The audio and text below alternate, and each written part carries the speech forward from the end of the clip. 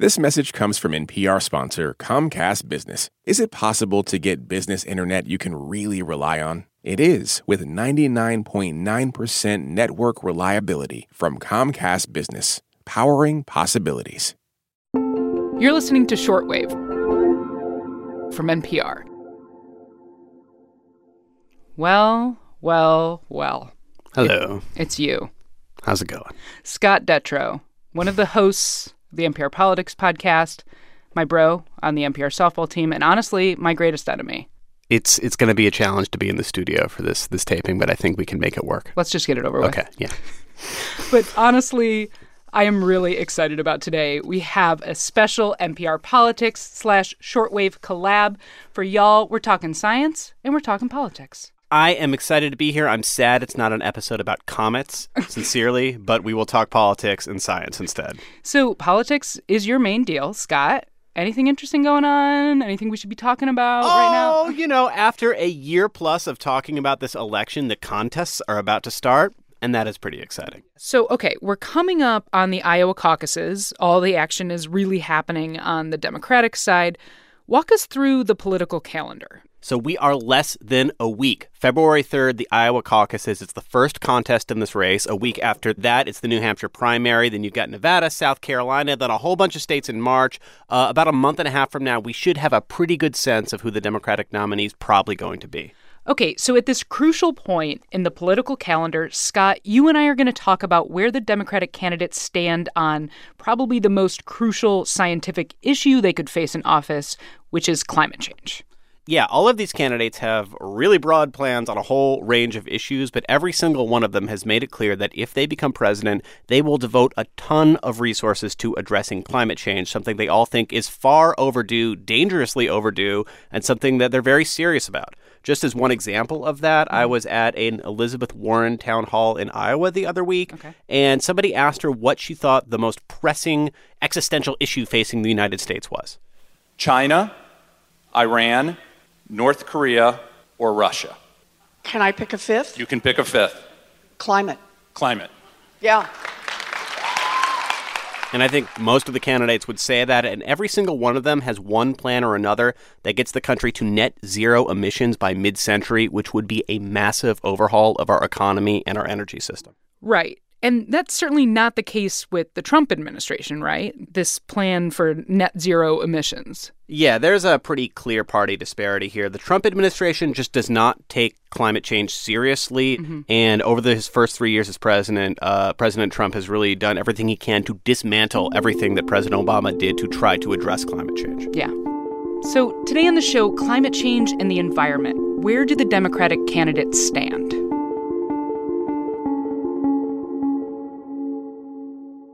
This message comes from EarthX. This April, the EarthX 2024 Congress of Conferences is the sustainability summit you won't want to miss. 5 days of conferences covering the built environment, the natural environment, e-capital, oceans, and conservation. EarthX brings together business executives, nonprofits, and educators to engage in powerful conversations about energy, tech, media, and beyond for one important mission: protecting the planet. Please join them and register at earthx.org. Support for this podcast and the following message come from Integrative Therapeutics, with vitamins and supplements previously available only through practitioners, including Cortisol Manager. Unlock your best self with clinician-curated supplements from Integrative Therapeutics, now on Amazon. Support for NPR and the following message come from Indeed. When it comes to hiring, the best way to search for a candidate isn't to search at all. Don't search, match with Indeed. Get a $75 sponsored job credit at Indeed.com/shortwave. Terms and conditions apply. All right, Scott, it's about a 10-minute podcast, so we're going to stay focused on just 4 of the Democratic candidates in this episode. Who are we talking about? So we are talking about, and we've kind of referred to them as the Big Four, the 4 candidates whose polls are a lot higher than the rest of the field. And that is former Vice President Joe Biden, Massachusetts Senator Elizabeth Warren, Vermont Senator Bernie Sanders, and Pete Buttigieg, the former mayor of South Bend, Indiana. Right. So these are the people that are polling the highest at this time. Yeah, there's a real gap between them, and Amy Klobuchar is probably the next candidate in the list. Bernie Sanders and Joe Biden are at the head of the field in the national polls. But when it comes to Iowa, the state that's just about to have its contest, they are all really jumbled together very closely. And you could see a case where any one of them comes out on top in Iowa, and that really changes the conversation going forward. Okay, so instead of talking about the candidates one by one, we're going to talk about where they agree and disagree. So starting with where they agree, one key area of climate policy is the Paris Climate Agreement. Yeah, and this is where every one of these candidates starts the conversation about climate change. This is just a no-brainer to them. Quick reminder, this was the 2015 global agreement to reduce greenhouse gas emissions. The U.S. pledged to reduce its emissions by about a quarter by mid-decade.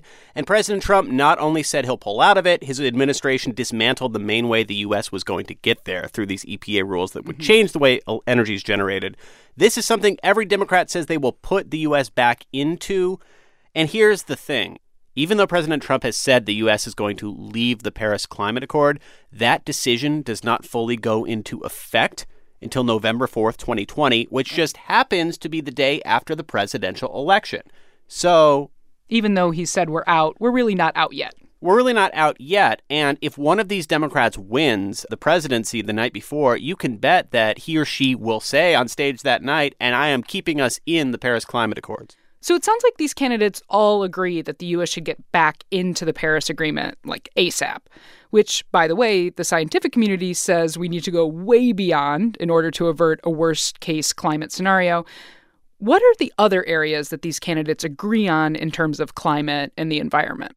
This debate was really framed by and has been dominated by the Green New Deal, which is a plan that was rolled out in Congress by Democrats, which really set broad goals. It wasn't like detailed, this is exactly what we're going to do, but it said we are committing to making the United States net zero carbon emissions by 2050.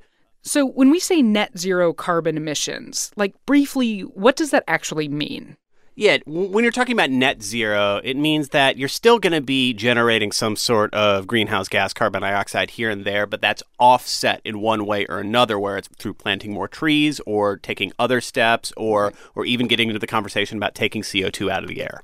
So let's talk a little bit about the carbon tax, because I know that's another thing that a lot of climate scientists have been pushing for as something that could actually make a big impact somewhat quickly. Yeah, whether they do it through a carbon tax directly, charging companies for emitting carbon dioxide, or the other plan that's usually talked about, a cap and trade system where companies are basically given permits to pollute CO2 and limits of it. The candidates are all a little vague on which one they would prefer, but they are all very clear on putting a price on carbon dioxide emissions, saying you need to make companies want to avoid doing this and pay a cost otherwise things just won't change. Gotcha. The other thing that has really been a new focus in recent years is they're also all prioritizing taking the revenue from whatever approach they take and putting it back into disadvantaged communities where pollution has been much more of a concern, reinvesting the money. Okay, so where are the places where the candidates diverge from each other? So I'd say one big area is spending. So Warren, Buttigieg, and Biden are all pretty close to each other. They want to spend something like $2 to $3 trillion on these efforts.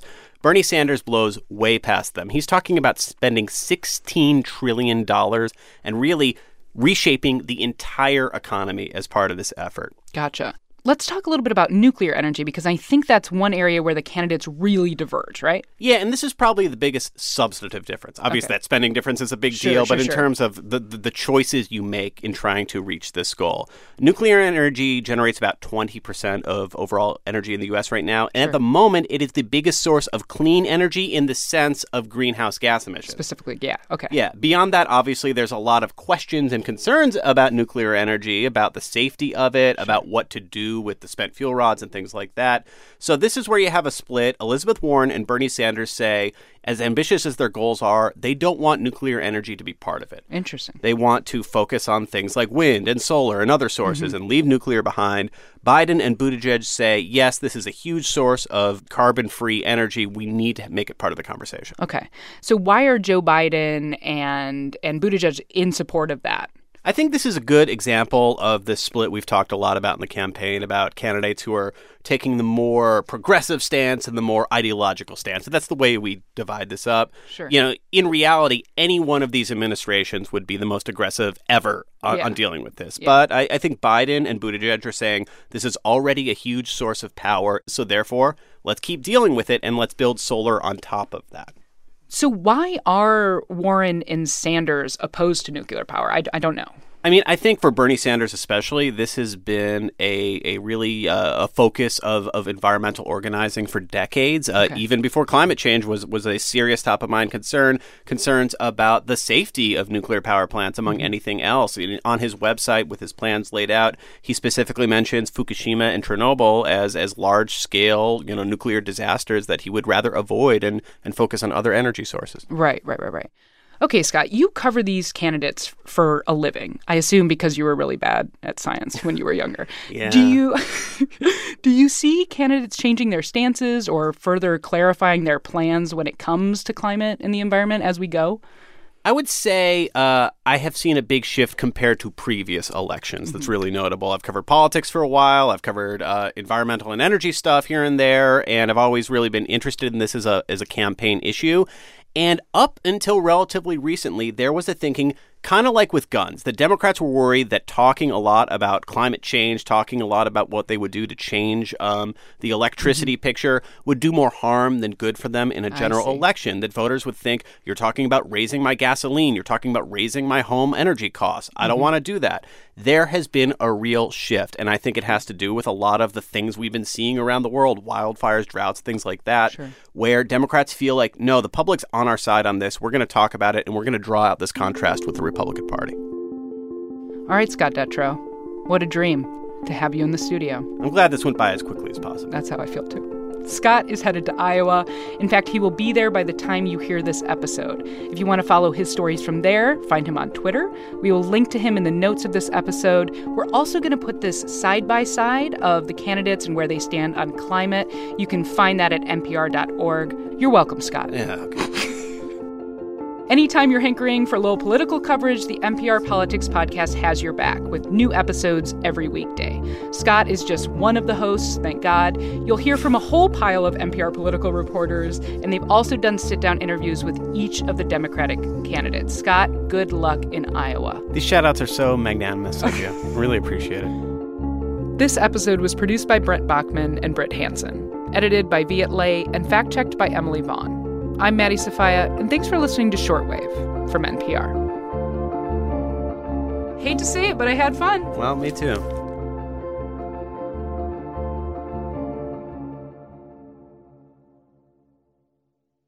Support for this NPR podcast and the following message come from ezCater, committed to helping companies, from nonprofits to the Fortune 500, solve food for work. From ordering online for meetings and team lunches to managing food spend for your whole organization, ezCater can help you simplify your corporate catering needs. Over 100,000 restaurants nationwide, plus budgeting tools and payment by invoice. Learn more at ezcater.com.